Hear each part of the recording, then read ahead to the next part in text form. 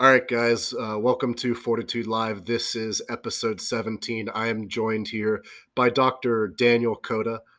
Just to give a little bit of context, this episode is going to be surrounding the topic of stem cells and stem cell therapy, potential pros and cons, where it came from, where it's going now. I actually found Dr. Coda via TED Talk when I was doing my initial research on stem cell therapy amongst all the resources that I looked at, and I found his episode very insightful. So I actually Googled around, found his email on LinkedIn, sent him an email, and he happened to reply. So we were able to link up, and I was able to get him on this episode. And after a few technical difficulties, we got the sound working, and I believe it looks like he's in his office potentially at the hospital or something. But welcome, Dr. Coda. Thanks for coming on the episode. Perhaps you could give my audience a little bit of your background and what you do and some of your credentials and things, because they're all a bunch of gym meatheads and stuff. So, Yeah, I'll try to build some credibility here before we start, for right? sure. Yeah, so I'm from Brazil. Hmm. Most people will never guess that. They get confused. I Hmm. tell them that Brazil has the largest Japanese colony outside Japan, but it doesn't matter, right? You see me Sure. and I say I'm from Brazil, people just, they lose it. Yeah. So I have a background in biology. I did my undergrad in biology. I have Okay. a master's in molecular biology. Mm. I have a doctorate in medical science, and I've been involved in the stem cell field, I would say, since 2007. Oh, wow. Yeah, yeah, You've seen and it come a long way then. yeah. I think I caught it right in the beginning. So as a background, I can tell you that I finished my master's in Brazil, and by that time, I heard about stem cells. That would be 2006, around Hmm. that time. Hmm. And I knew that it was happening in the U.S., right? So I said, I want to go to the U.S. and learn about stem cells. And the way it happens in Brazil, most scientists when they come here, they know somebody, right? They arrange an exchange program or something. I didn't know anybody. Yeah. So what I did, I wrote a bunch of professors here, and I said, look, I'm really interested in learning. Here's my CV. I want to learn about stem cells. And I wrote about 30 people. Hmm. Only two replied. One Hmm. said no, and the other said, yeah, sure, come around. Uh-huh. So I got here and I first started at UC San Diego at a institution called the Burnham Institute in Okay. San Diego. So for those of Mm. you who know, that institution is actually in front of the Torrey Pines golf course. So it was Okay. very very nice.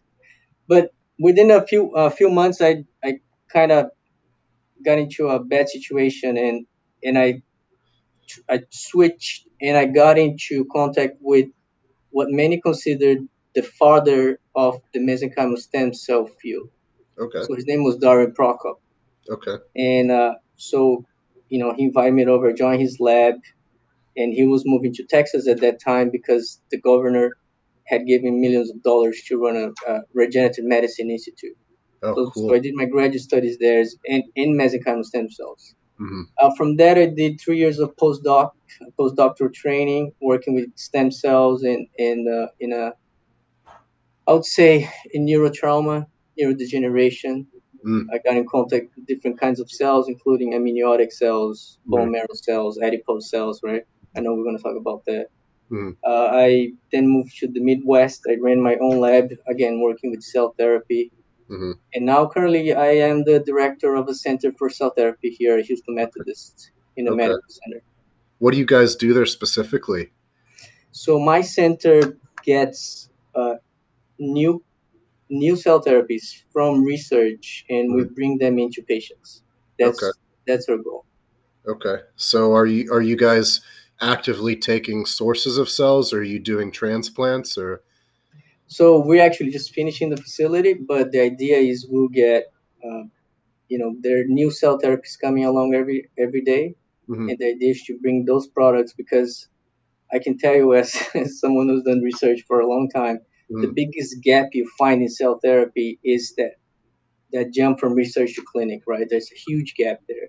Sure. And it's very hard to navigate because of all the regulatory Of issues course. and all the efficacy issues. So Hmm. the idea is to bring all these, all these things that I know are needed to bring those research into patients. Mhm.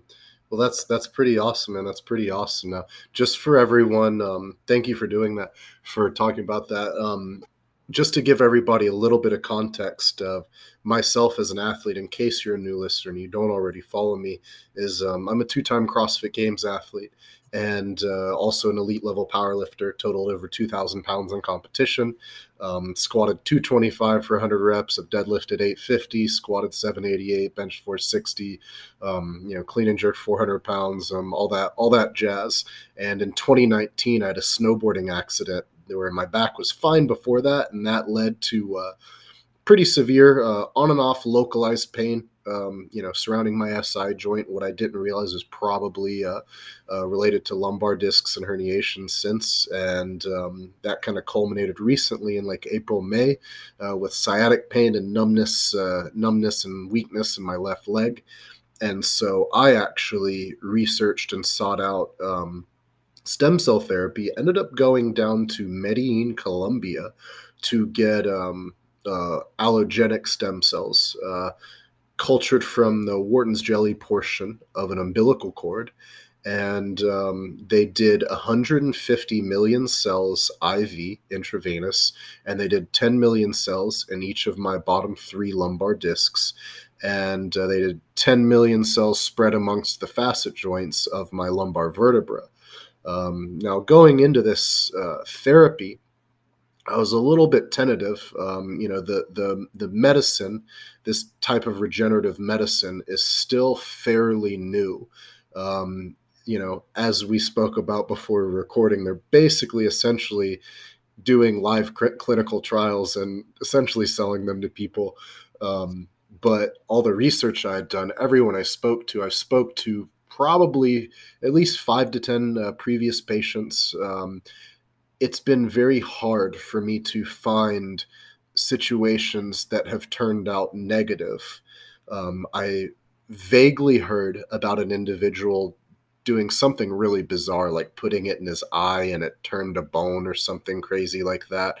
But among all the individuals who did it IV and either intradiscal or in a joint, like in their knee or their shoulder, seems that they have experienced pretty drastic results. Now, I was in the position of having to do either a microdiscectomy procedure and remove, a portion of the protruded disc, my L5S1, which was the worst of the three. The L3, L4, L4, L5 were herniated. And I really didn't want to go that route because I know of quite a few individuals who have gotten back surgery as well. And some of them, it helped them, but some of them, it also didn't help them, or it helped them for a little bit. And then, maybe they didn't change their habits. Maybe they kept sitting for 8 to 10 hours a day. Maybe they didn't change their behavior to support, full healing. And it kind of, continued degenerating over time. And so it kind of seemed like, I would rather take the chance and attempt to get stem cell therapy, see if I can experience some of these drastic benefits, like a lot of these individuals I spoke to had experienced. And worst case scenario, I try, it doesn't help, still end up getting the surgery. But best case scenario, maybe I make a pretty full recovery, in a certain amount of time. So I kind of took the optimistic approach, went down, got the therapy. I noticed a pretty immediate, if you watched any of my Instagram stories, I have a thread on it, an immediate increase in energy, which was pretty bizarre. It was almost like my body had too much energy to use, and I almost felt like a body high, like a euphoric sensation.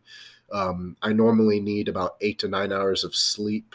And after the first IV, after getting the IVs done, I woke up after 5 to 6 hours of sleep, wired, like I had drank cups of caffeine. And it was really pretty interesting because, like, if I had normally slept 5 to 6 hours, I'd be a zombie. And I woke up like buzzing. My whole body, it felt like I had taken 2,000 milligrams of ibuprofen. And I was, I had a day off, and, I obviously worked and did some things that day. And then I went in, that was like Monday, Tuesday, and I went out on Thursday to get the lumbar procedure done. And I did that.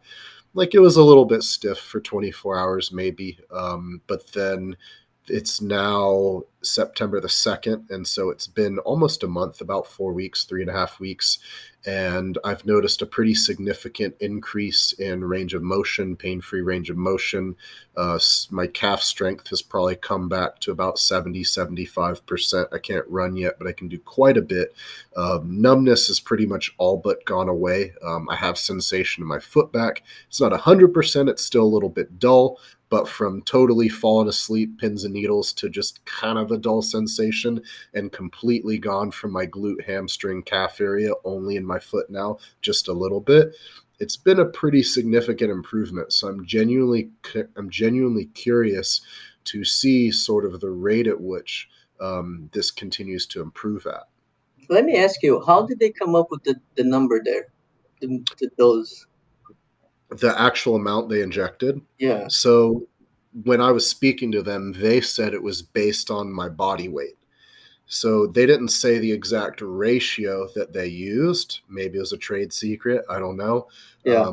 They basically said they were giving me about the most they would give someone of my body weight. They said they didn't want to give any more than that, but they were giving kind of the max that they felt was okay for someone of my body weight. That is interesting. So when we run clinical trials, I mean, I don't want to badmouth anybody. No, feel free. I Feel free to understand be everyone's completely honest. motives, and incentives behind this whole thing. Sure. We usually use what's called the ideal body weight because it's somebody like you, right? You're huge, right? Mm. And, I'm about 230 to 250 pounds. yeah, so your dose would be super high. So we will never give you that much. But Mm-hmm. I was just curious. Yeah. So maybe for the people listening, I've gotten a lot of questions about this therapy. A lot of people aren't super educated on like what a stem cell is, where they come from, why even this cell in particular. How did we even figure this out? Yeah, So maybe you could give a little bit of background or a little bit of sure. insight into that. So Yeah, and maybe I could help. If you get too complicated, I could kind of bridge the gap a yeah. little I'll try to keep it. So stem cells is a very complicated issue, right? So I bit. usually divide stem cells into two categories: Uh, postnatal and a prenatal. So your sure. prenatal will be your embryonic stem cells, fetal stem cells, and your postnatal will be your Wharton's jelly, your bone marrow, adipose, anything that's after you're born, right? Yep. I think what happens is these two came about at the same time.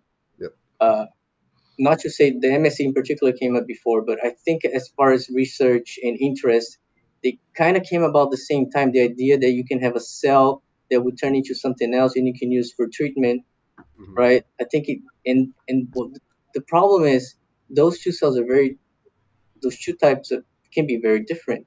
Yep. With the prenatal being very potent in terms of what can they become, Yep. but that's both good and bad because Yep. it's very uncontrollable, right? Mhm. So the first reports of people injecting these cells, we had many horror stories, of people getting teratomas or things growing in their brains and stuff like that. I But at the saw same time, some. I saw some very interesting reports of like a tumor growing that had like hair and teeth and yeah, all kinds. that Mhm. can happen. But at the same time, I think the adult stem cells or the postnatal stem cells kind of piqued the interest of a lot of people.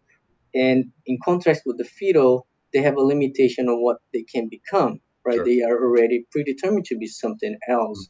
We call them progenitors. Mhm. So the whole idea of stem cells, it's very convoluted because Mhm. you calling different things the same thing. Yeah. And the reason they do that is very simple. The Mhm. term stem cells, right? It's catchy. It's Mhm. if you want funds, you want Mhm. to use the term that's more right. It's more attractive for It's a funds. buzzword.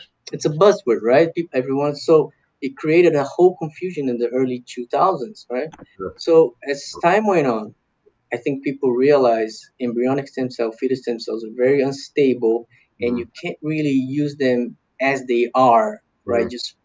Just get them and inject them. That's too dangerous. Yeah. So those people started going, okay, maybe we can differentiate them in the lab and then put them in people.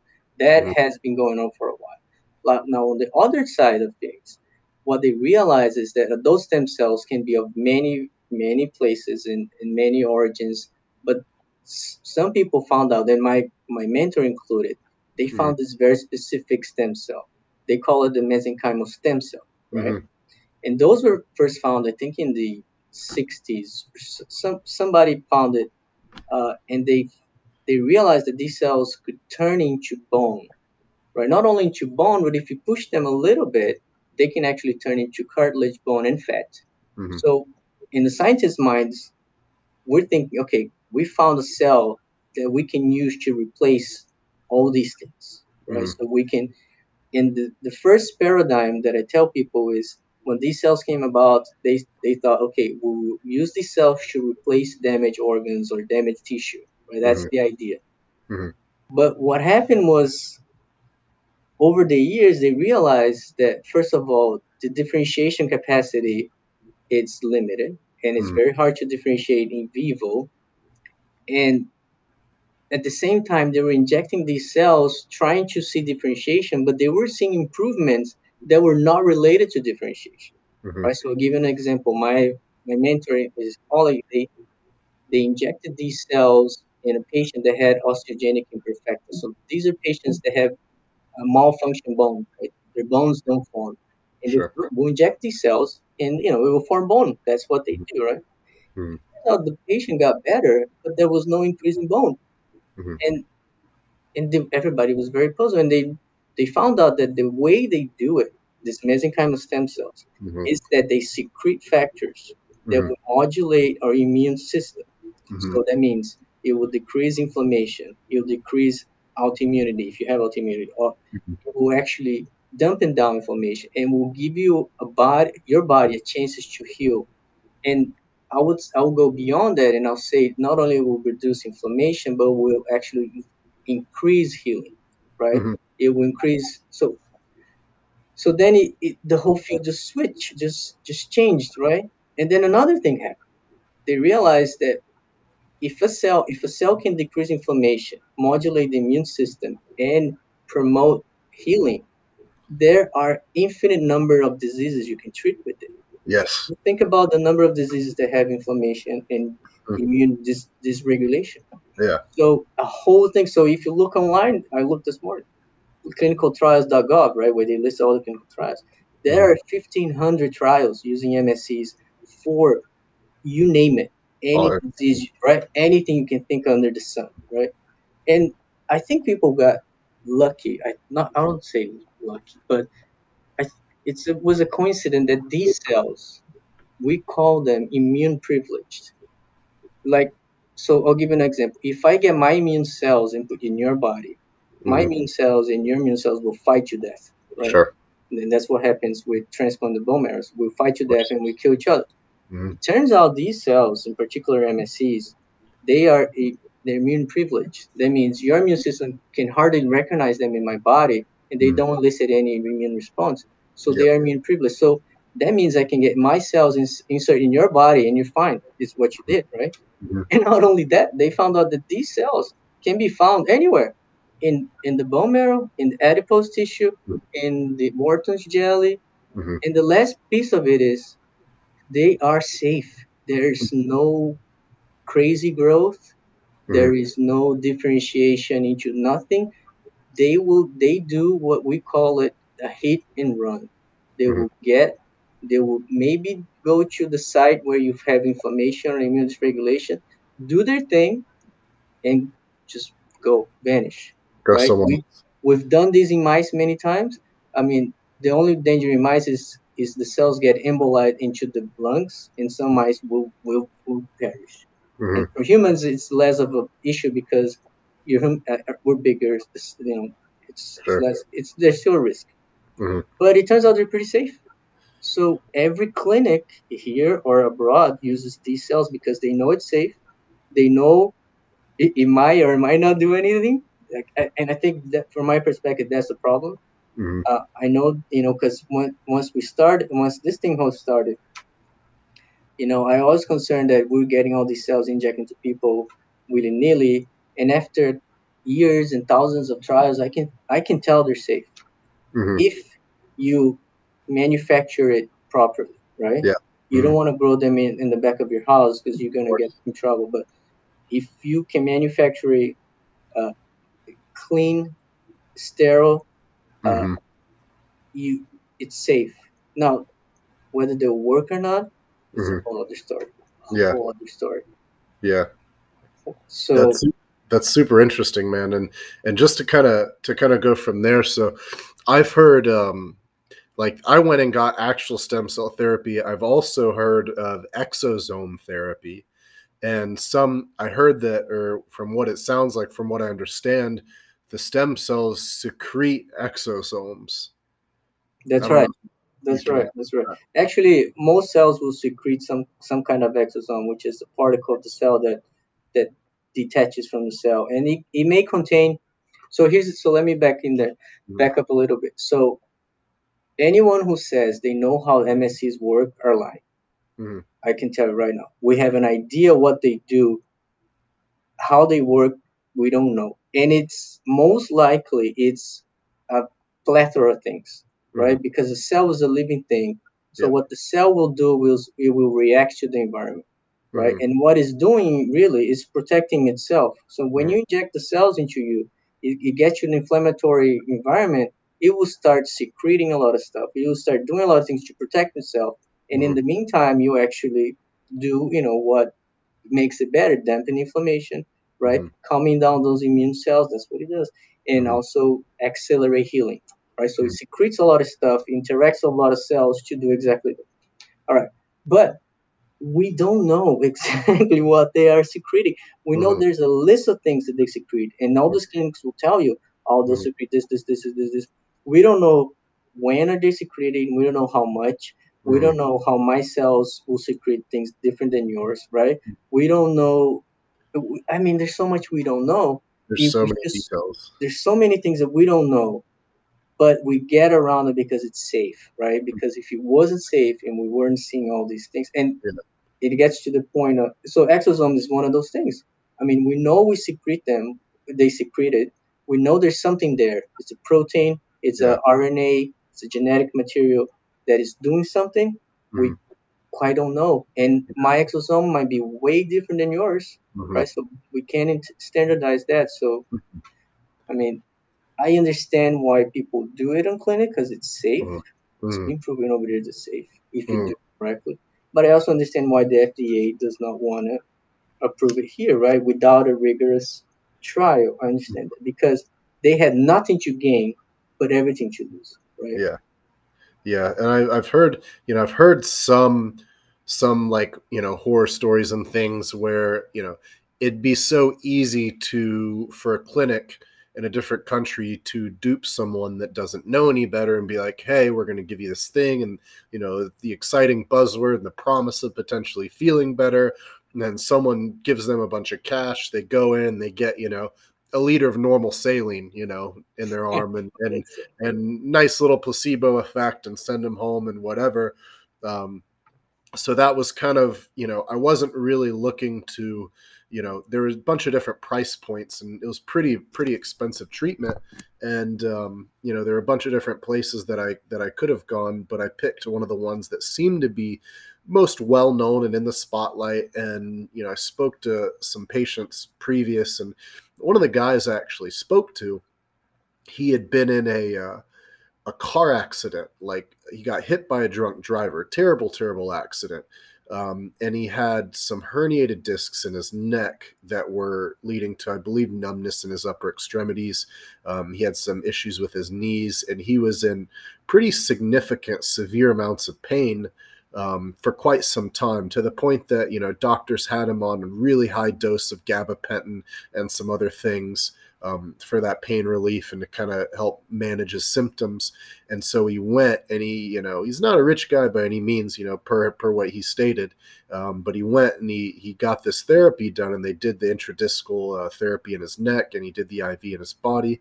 And he said it's been about 9 months, and he genuinely feels like he's made about an 80% recovery from being constantly in pain. And now he's out able to like go hike and do his thing and enjoy his life. And that was, I think, one of the stories. After talking to him, that was when I kind of was like, you know what? I'm going to pull the trigger on this because, like you said, it's safe. I don't really have anything to lose. There isn't really necessarily a standard of like Right. exactly what you should expect. It seems to be highly, highly individualistic. Yep. And it seems to be, from what I gathered, very dependent on the individual's, how would I put it? Maybe their natural, their state of health, their resiliency, how healthy you are, maybe if you're obese or not. I'm sure that plays a role. If you're diabetic, or if how many comorbidities you Right. have. So Right. like the healthier, leaner, the more sleep you get, the better your diet. I mean, that's going to benefit anything. So it makes perfect sense that this would Right. benefit this. And I was actually on like a 4 or 5 month wait because that's how backlogged they Wow. were. And there was an individual in the UK, in the United Kingdom, that I believe he wanted to lose about 40 pounds before he got his therapy done. And he was booked for August, and this was actually in July. And he didn't lose the weight in time, and so he wanted to extend his window, and so he bumped his August appointment back to December, and that freed up an August appointment. And they hit me up like 2 weeks before, and they're like, hey, we can get you in, but we have like 20 people waiting in line, but like you're physically healthy, ready, good to go, you have great endurance, you're lean, you're eating healthy, like your body's ready to go for Mm. this, so like we can get you in if you want. And maybe that was a sales tactic, but it was like, all right, either wait 4 months or go in 2 weeks. So I chose to go in 2 weeks. So I don't know. I'm kind of curious as far as you know where you feel like the pros and cons based on your opinions of this. You So said you feel like it's safe. You don't really know. Where what it's actually doing exactly, but it kind of sounds like there's a sort of an idea mm-hmm. what you There think is, it's there. doing. And in the case of your clinic, I mean, it's so famous. They have Mhm, so many patients that have gone through. I mean, mhm, they have a data, right? They have data to say, okay, it seems like the data indicates that these individuals do better, right? I mean, mhm, how they determine dose and all these things, I don't know. sure.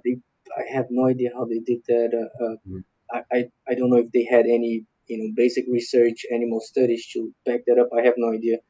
Perhaps they just look at the literature overall. We usually do 2 million per kilo, 10 million per kilo. I think that's kind of mhm, general census in mhm, basic research.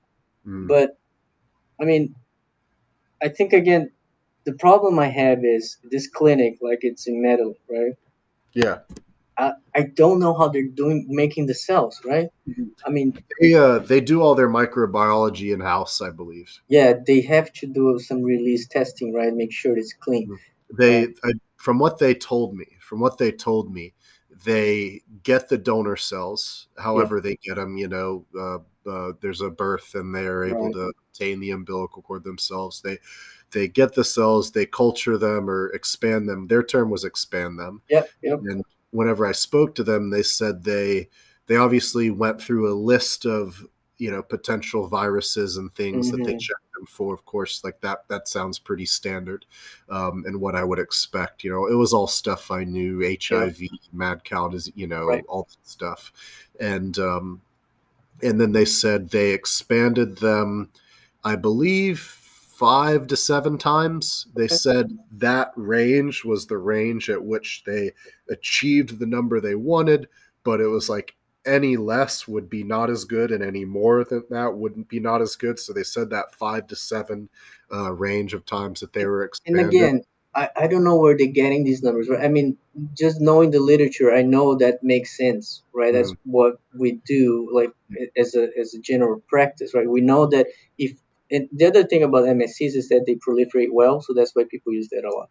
We mm, know that as we expand them, they change, right? mm, And they lose some of their properties as you expand more and more. mm, How they came up with the number, I have no idea. yeah.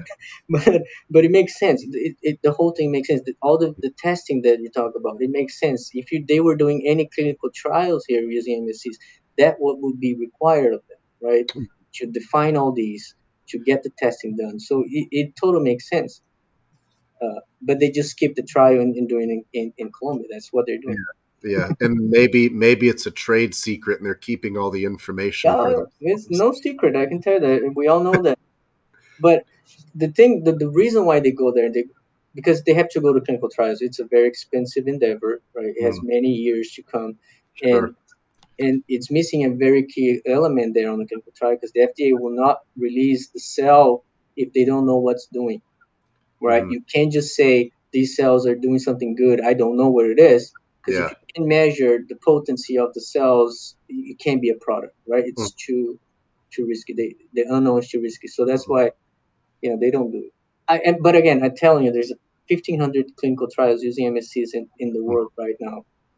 So with that being said, that kind of leads us to a really interesting juncture because in the US they let you re-inject your own, but they don't. They let you do uh, uh, autologous, but they don't let you do allogenic. So Well, when I was researching, it sounded like they said it was okay if you are re-injecting something that you already drew out of your own body, perhaps from bone marrow, adipose tissue, okay, okay. not from something external. So I can tell you because we work in a center for cell therapy, so I understand. I know the regulations, right? The FDA will tell you this, right? If you take out a cell and you modify or manipulate it any way, that means enzymatic digestion, proliferation, or expansion, the way you say it, right? If you do those two things, and well, there are more.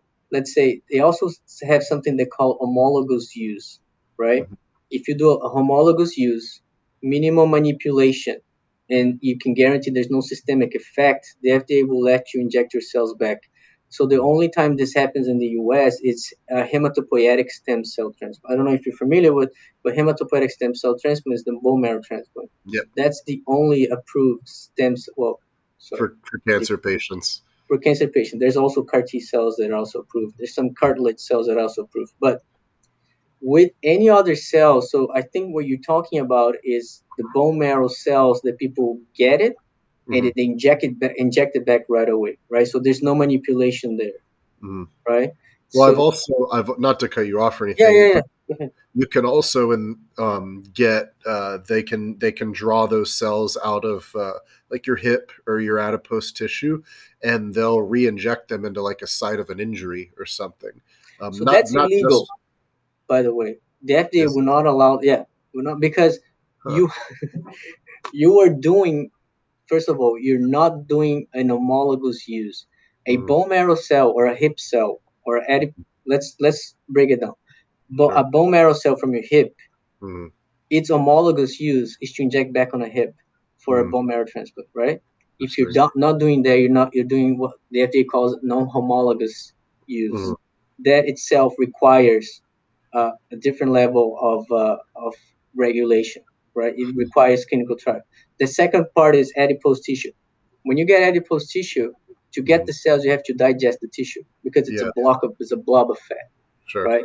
That breaks down the rule of the minimum manipulation that I talked Mm, about. So that becomes again further regulation clinical trials, right? And the second part for both of them is it's non-homologous use. I mean, I already talked about this, but mm, and also there's something called systemic effect. So you're injecting these cells, expecting them to act systemically, especially if you're doing IV and you mm, expect them to act on your spine. That's mm, not a local effect, that's a systemic effect. So you're breaking three rules at the same time for the FDA to consider legal for you to do in the US. no kidding. So, because there's quite a few I know, facilities that I know, are like there's several just in my local area I that know. are they draw them from those sources and they'll put it back in your shoulder or Yep, they'll put it in in a disc or they'll put it in your knee. yep, um, so yep, sounds kind of like there's a lot of bending of the rules here. yep. And the And FDA does not have the bandwidth to go after all these people. They can't. They don't have it. Back a few years back, they start sending letters to these clinics and say, "Look, what you're doing, you can't do it. You need clinical trials. You need regulation, and there's just so much they can do, right?" yeah. Is there I mean, every city has what, like California or New York, they have, hundreds, dozens, how are they dozens going of to track it? Yeah, places? there's no way they can track it, but I can tell under the law, they shouldn't be Mm, doing that. And a lot of people will push back and say, same procedure, right? That's what they say, same procedure, same mm-hmm. procedure. That's just one of the requirements. Yeah, no kidding. Uh, So, because my hypothesis, my idea was that, say you have this really really beneficial therapy, right? In terms of that whole thing, if there's a shot that you can put in someone's knee that can prevent a joint replacement, there's probably a lot of doctors that do joint replacements that aren't going to like that. Or there's a lot of oh, doctors that do joint replacements that want to start offering regenerative medicine so they can keep their business. yeah, yeah. I mean, people have different incentives, and listen, I don't judge anybody who takes it, who gives it. I'm sure Mm, there's some bad people, bad faith there, but if you're a doctor and you think that this is gonna work and you know it's safe, I mm, don't blame him for trying, right? sure. If the guy is selling saline or he's digesting the cells on the back of his clinic, Yeah, I a don't little think bit, that's right. I mean, of course. it's you know it's one of those things. It's hard to Mm, tell because there's some good intention people there, right? yeah. And there are people who need it, right? Like, would you rather get a joint replacement or inject cells? I mean, it's right. Easy option, right? Easy Yeah, answer there. yeah, I went out of my way, and I know quite a few MDs and like some ortho surgeons. And I asked them, I said, hey, what do you think about this treatment? And the reply I got back was snake oil and yeah, unicorns and rainbows. And I yeah, was like, okay, I just wanted to ask, yeah, I was already scheduled to go get it. yeah, And so I went and got it, and I have the MRI previous, and so yeah. I want to go in, like, say in 3 months. I'm optimistic. Say in 3 months or 5 months. Say my symptoms go away. Mm, Then I'm going to get an MRI again and see if there's any mechanical change down there. See if there's any physical change. See if any of the herniations reduced in size or reduced in the amount that they're compressing on anything. And, like, if it does, then I can easily put the MRI side by side and, be like, well, what do you think about this?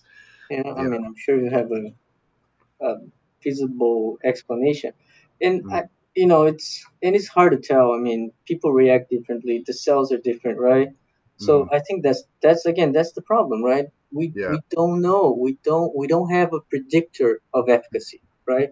We Mm, don't know what makes the cell good or what makes the cell bad. We yeah. might know what patient is optimal for the treatment, right? Like Mm, you said, maybe he's healthy, and if you're healthy, you're gonna heal better anyways, right? So yeah. which makes sense. Yeah.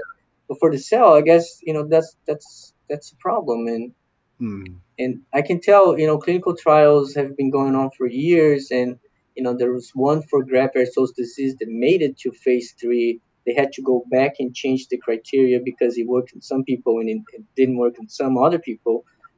So I think we'll see some products coming in a few mm, years, MSC products for certain indications. I think we will mm, because it does work sometimes. We can't deny that, right? I can yeah. tell, like in the laboratory, it work every time. Well, when in what you do, what are some of the positive things that you've seen it do? Like, firsthand anecdotal, like some of the things that you've said, like some of the things that you've seen that have made you feel like, wow, this can be pretty promising. Well, the first thing is that it's safe. I think we've known that for years, but Hmm. I think all the clinical trials have shown that it's safe. So Hmm. that itself, it's a huge thing because that's Hmm. the first step for any approval, right? Of course. So what I see most is autoimmune diseases. That's Hmm. what people are trying the most because uh, and inflammatory conditions, right? Either acute or chronic. Those are the applications that I think are more promising. Perhaps like something like rheumatoid arthritis or That's lupus or correct. something. Osteoarthritis. Yep. Mm, Those. Yeah. The problem we see with that is that those are inherited. They're ever going, right? So yeah. you would think that you need constant injections or Sure. at least regular injections. But Periodic. I can see that working. I mean, I Mm. can see that working. I think that's promising. Interesting, interesting. Yeah, the funny thing, and I don't know if this was connected. They mentioned that I might, that they potentially regulate the immune system, or do some things with that, and maybe like 4 or 5 days after therapy, I was in Miami. I flew back into Miami, and I was staying in Miami for a couple of days, and I've never had this happen before, but I had a little bit of what I would take as an allergic reaction. Mm, Um, it was like, I think I got my therapy. It was like maybe 5 6 days post, but you know how like you'll get maybe like puffy eyelids. mm, So both of my eyelids, like above my eyes, got a little bit puffy, and the skin got a little bit like sensitive, and I don't know if I would call it painful, but it was definitely like sensitive, and it went away after like 2 days, and it wasn't significant, wasn't anything, I didn't seek any treatment for it or anything, I just let it happen and it went away. But I've never experienced that ever. I don't have any allergies. mm. I don't have anything that I'm sensitive to. Um, I've never had that type of reaction ever before to anything. And so I found that pretty interesting. And Yeah. How many days after? uh, I think it might have been maybe 3 to 5. Okay. Yeah, 3 to 5.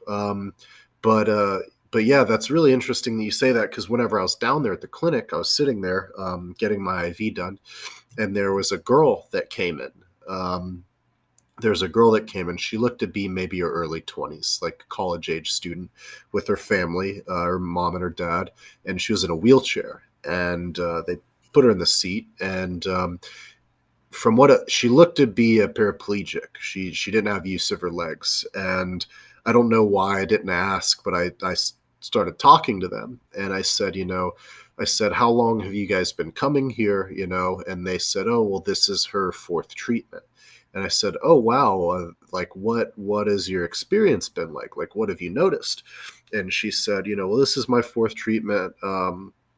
And I used to have, she said, I was limited in my sensation and ability to activate muscle from like about like sternum level down. She said, I didn't have any use of anything below that. I didn't have any feeling, any sensation. This is my fourth IV that she's done. She said, this is my fourth IV that I've done. And she's like, I'm now able to actually start activating some of the musculature in my upper thighs, like upper quads. She's like, I can feel all the way down to my waist, and I'm able to get a little bit of muscle tone in my upper legs. And I was like, that's pretty crazy. I don't know of any other type of treatment that can do something like that to that degree, in terms of like a spinal cord injury like that. Yeah. Yeah. Uh, Yeah. No. Yeah. I mean, I agree. I mean, that's very rare, and mm, but I believe it.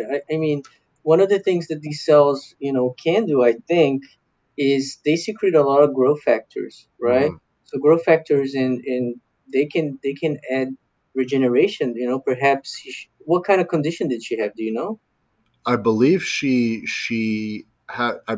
was in maybe an accident, like a car accident, that led to some type of spinal cord injury in her thoracic spine. She told me the number. It Yeah. was a T something, but I forget the Mm, actual number. I didn't write it down. that's But interesting. yeah, it was a pretty significant spinal cord injury, where she, Yeah. was a paraplegic, obviously, from it. I don't know if it was a complete, if it was a And how complete. recent? Do you know? Uh, I don't know how 'Cause in recent. your case, we can easily see what happened, right? So you had Mm, something. It was almost an inflammatory condition.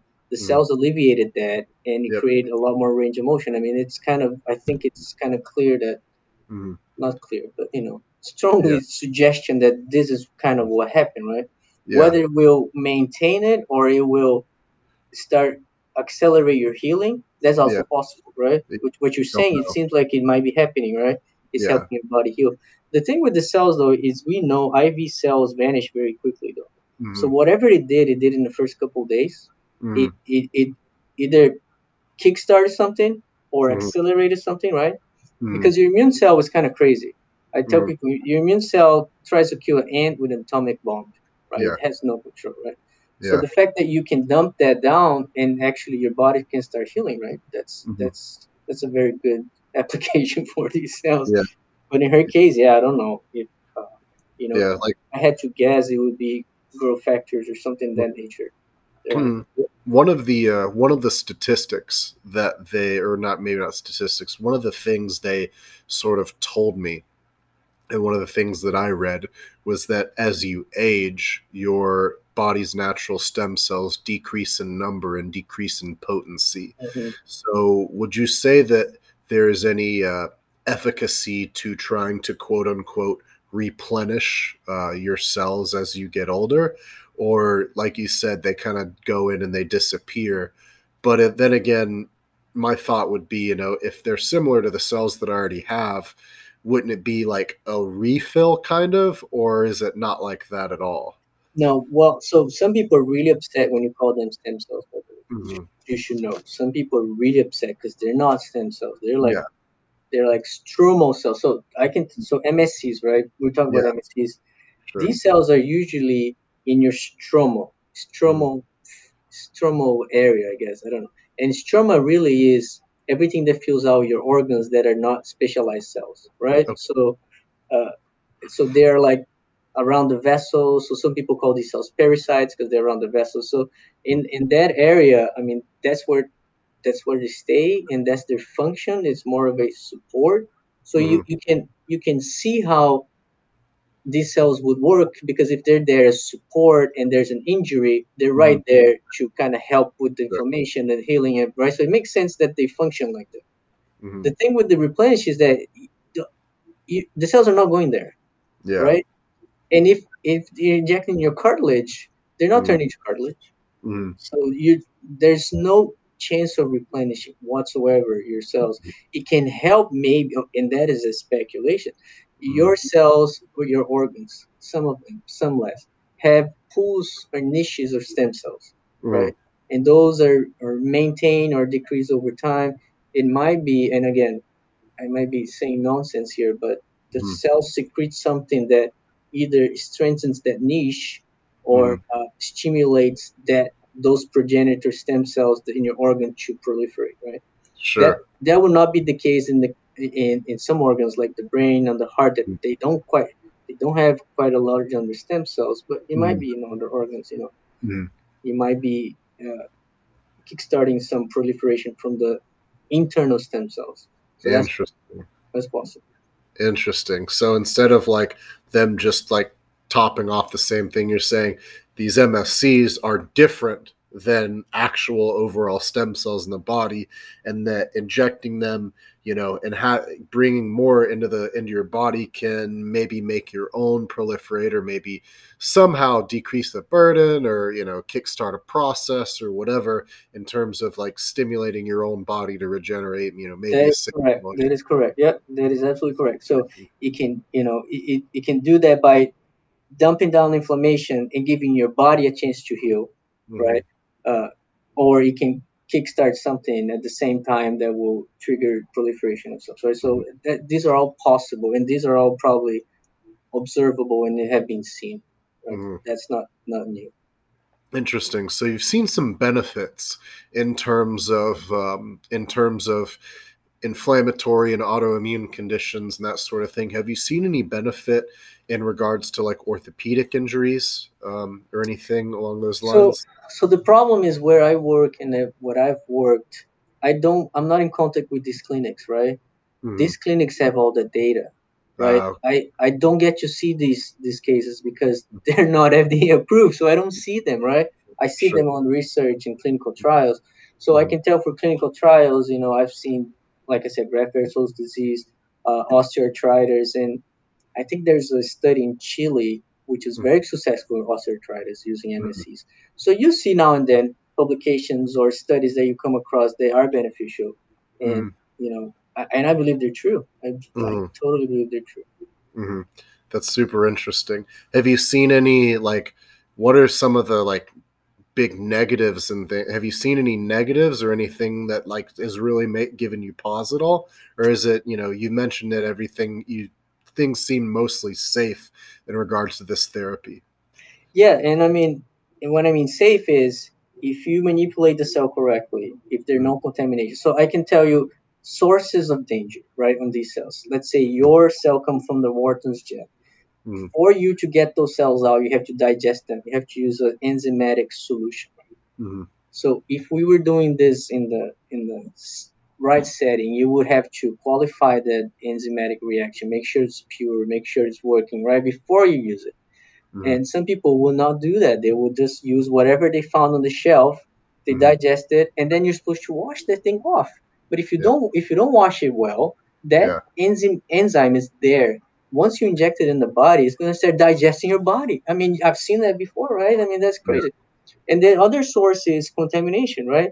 So you can get immune compromised people, and you manipulating in your living room, and you start getting all these bacteria in there, and then you inject bacteria into the patient. I mean, yeah. that happened also, right? Sure, sure. Those are the dangers.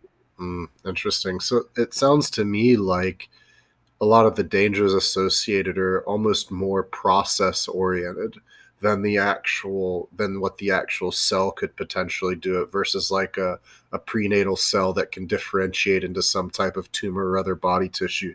The MSCs themselves are pretty safe, but in some of these facilities, because the regulation isn't, super, I guess, consistent across the board, you can get, a risk for sepsis or infection from contaminated sources, or, a risk from, some type of ingredient that they Bad use to reagents. That's process it. right. That's right. That's right. And even with the so embryonic fetal stem cells, right? Sometimes they will not turn into like a metastatic tumor. That's Mhm. not what it is. But if Sure. you think about it, if you inject these cells in the brain, they start growing and turning into something else. I mean, that can't be good, right? Yeah, sure, So sure. Yeah. If anything, the occupying of space in your cranium is right. not. You only want the brain to do that. You don't want it to That's be. right. You don't want Right. there to be a foot in there. In spine, right? I mean, the same Mm, concept. I mean, you don't want that. So it, we were just lucky, I guess. Not lucky, but it just so happened the MSCs are safe in general. That's mhm, what the data indicates, right? I'm not saying there aren't cases where some MSC might go rogue due to mhm. culture conditions, Sure. donor variability, right, or something like that. I think when it comes to humans and people in general, I think you can have a treatment that is a majority good, but even though we're all, 99 point whatever percent the same genetically, that tiny percentage of variation can cause us to, a beneficial treatment or something that acts the same across the board. There's always going to be an individual, really extremely rare individual, an outlier, if you will, that is going to react in a way that is not consistent across the board, based on some really unique factor or some gene that they have. Maybe their body responds in some really unique way, and so I think there's always going to be a potential risk for that. I mean, with anything, with any I kind of agree. I medicine. agree. I agree, Um, but I will add to that though, Ian, that we're talking about live cells here, right, for different sure. individuals. So the variation is not only on the receiving person, is also on the donor, right? So Yeah, there's two variables there. That's what that's makes it a little bit more complicated too, right? sure, You have because to think about because that. if you have genetic material from a donor, it's not like all the introduced cell content is the same across the board. You could have 10 different donors with 10 different genetic, material.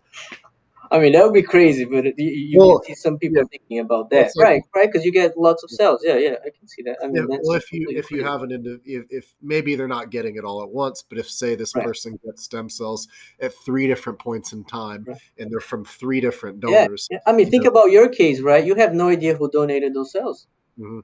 they right? they told me that it was two X chromosomes, so I know it was a girl. There you They go. didn't tell me your name. They didn't send me a photo. I I mean, can't you call. don't know what overlying condition that, right? I mean, nothing. But I mean, I'm just saying, the data indicates it's safe. There are always risks, and the biggest problem is we don't know exactly how they're doing it. We Yeah, don't know until we know. It's hard to turn that into a standard of care treatment. Yeah. It's Do you? hard because Yeah. it's wishy-washy. I'm Yeah. gonna tell you, I'm gonna inject these cells. It may work or it may not work. I Hmm. mean, I guess I'm okay with that, but as a Yeah. scientific argument, Yeah. that's That's kind of, not sufficient. I don't think it is, right? I Yeah. don't think you want to legalize something that's like that. Hmm. Do you think they differentiate at all into cartilage or bone or collagen? Well, I tell people in the lab, I can turn a cell into anything. Yeah. The question is, are they after they inject? I know MSCs won't. Yeah. They will die off of it after a few days. You can Mm-hmm. differentiate them in the lab and inject it. The Mm-hmm. problem is, how are they going to integrate into the tissue, right? Because they have to make it all the way there. They Yep. have to integrate into the tissue, and cartilage is mostly dead tissue. So how are you doing this? So some people use a scaffold, some people use all sorts of things to get the cells in there. So Interesting. it's possible. How do you just, is it based off just research and testing that after you inject them they die off after a That's certain? right. Yeah, this research we know 95+% of cells will get trapped in your lungs because Mhm. they get to the alveoli. These are big cells. Yeah. Trapped in the alveoli. Some Mhm. will escape, but I mean, some people think, I can't say everybody, but Yeah. we do think that either those few cells will go to a site because they're attracted to that, Mhm. or the cells in your lung, because they're trapped and trying to Mhm. defend themselves from dying, they'll start Mhm. creating systemic things that will help your body. Interesting. So it's like if they get trapped mechanically in the lungs and they're stressed, they're secreting all these things that get, just Correct. interesting. They're trying to protect themselves. Like I said, if you inject cells in your spine, there's an inflammation there. They'll say, Hmm. okay, there's something wrong going on here. Let me do something. They'll Hmm. start secreting stuff. Huh. Yeah. Interesting. That's a cool fact. Well, where do you see this going? Where do you see this going in the future? How long do you think it'll take before this becomes viable? Do you think it's a more promising treatment? Some people are kind of hailing it as almost like a cure-all to many things. Yeah. You mentioned there are 1,500 studies going on, so it seems like the seems like a hot commodity in terms of people looking to it for hope as to something that can heal us and be a big factor in anti-aging. Anti-aging, that's an interesting. So let me tell you a quick stories. So I came across a few years ago a study from a Korean group. They got Mhm. MSCs and inject into rats. Every month they will inject some cells into these rats, right? So they had two groups, a control group, Mhm. no cells, and a control, they will inject MSCs every month. Those injected rats live 30% longer Hmm. than the non-injected cells. So there's something there, right? We know there's something there. But Yeah. to reply to your question, I mean, there's always promise, right? There's always hope, and I think it's good that's going that way. And but we're always going to end up with the same problem, I think, which is if you're using allogeneic cells, like in your case, right? Mhm. Uh, we're always going to the donor problem because if you get an allogeneic cell and you're using one donor to treat millions of people, that's not going to work Yeah. because the cell will change over time, right? And Mhm. if you use autologous cells, your own cells, then you in risk of donor variation. So your cells work well on you, but my cells on myself, not so much, right? Mhm. Your cells might be better for you, my Sure. cells not be so good for me, right? So Sure. it's very hard. It's very hard to predict whether it will work or not because we know if you expand these cells too much, they're not so good. But autologous, there's too much variation. So Mhm. it's hard to define a point and you say, okay, this is what we need to do, right? These are the number of cells, these are the time we have to expand them, and these are the markers of potency, right? Mhm. When you get the cells, look for this, and this will tell you everything you need to know whether they'll work or not. And Mhm. until we have that, there's going to be a lot of clinical trials that will fail because they don't know. Mhm. And again, if the clinics want to do it in a safe way, and the FDA at some point down the line say, okay, look, this seems pretty safe. It might work and it might not work, but as long as you follow these protocols and make Mhm. sure it's safe, we're okay with that. I can absolutely fine, and I think it might work as well. That's super interesting. Yeah. So it kind of sounds to me like a lot of the advertisement that a lot of these clinics use is really just them kind of hypothesizing.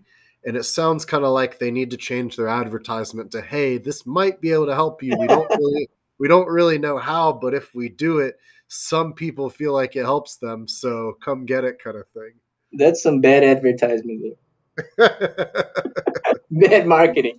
Yeah, I Yeah. mean, in these clinics, like the one you went to, they might have data to support a number, right? They might have a specific number. They say, look, we treated like 1,000 people and 500 got better. So that's, that's a good sample size. That's something you can say. The more they have it, they might say, there's a 50% chance, right? I mean, and then they can look at the comorbidities, they can look at the doses, they can look at the age, and Mhm. make all sorts of assessments, right? That will help us understand that, right? Yeah. This actually should be done in clinical trials, but Yeah. again, Mm. these clinics are doing it, so Yeah. there's valuable data there. You if you every new patient you get, you add it to the data pool, and maybe through that, a popular clinic who has this amount of patients coming through it can sort of guide their own best practice with their data pool. And maybe they determine that, okay, well, these are the parameters that we're typically seeing the highest probability of best results. That's really interesting. I still have their contact information, so I would be really curious to kind of reach out to them. I wonder if they would talk to me, or they would be Mm, open about it if I were to yeah, reach out and ask them and say, like, yeah. hey, do you guys keep like a data pool of all your patients, Mhm. and to like fuel your parameters and things? And maybe they'd be straight up with me, maybe they wouldn't. I don't know. Yeah, I don't know what their incentives are to tell you that data, right? Yeah, Because it turns out their numbers 20% get better, then they don't want you to know. But I yeah, mean, I'm sure there's some valuable data there to be found. yeah, yeah. Well, cool, man. Well, cool. I don't want to keep you too long, but thank you so much for coming on and chatting with me. I appreciate the information that you gave, answering all my questions and everything. So that was really, really insightful. Do you have any type of, I don't know if you have a social media or anything you want to promote or any? I don't. I don't. I wish that YouTube video was mine because I would be making money, but it's not mine. It's from TED, so I don't make any money out of that. Yeah, yeah. I want to say for every so, if you get like a million, couple million views, it's like 5, 10, $15,000 you I get off know, of right? Yeah. Yeah. I have no social media. I have no Instagram, no nothing. So, Damn, man. You got to get on that. Maybe I'll like screenshot a photo of you from the TED Talk to use in the post or something. oh yeah, yeah, sure, yeah. Yeah, I don't know if I could use that, but Yeah. that would be good. Well, cool, man. Well, thanks again. Thank you so much for coming on, and wish you the best. And maybe in like 3 or 4 months, I'll send you my repeat MRI and let you know Yeah, how. yeah. I'll be curious to know. Yeah, that'd be interesting. Cool, man. Well, take it easy. Have a All good one. right, thanks, Ian. All the best. Good luck.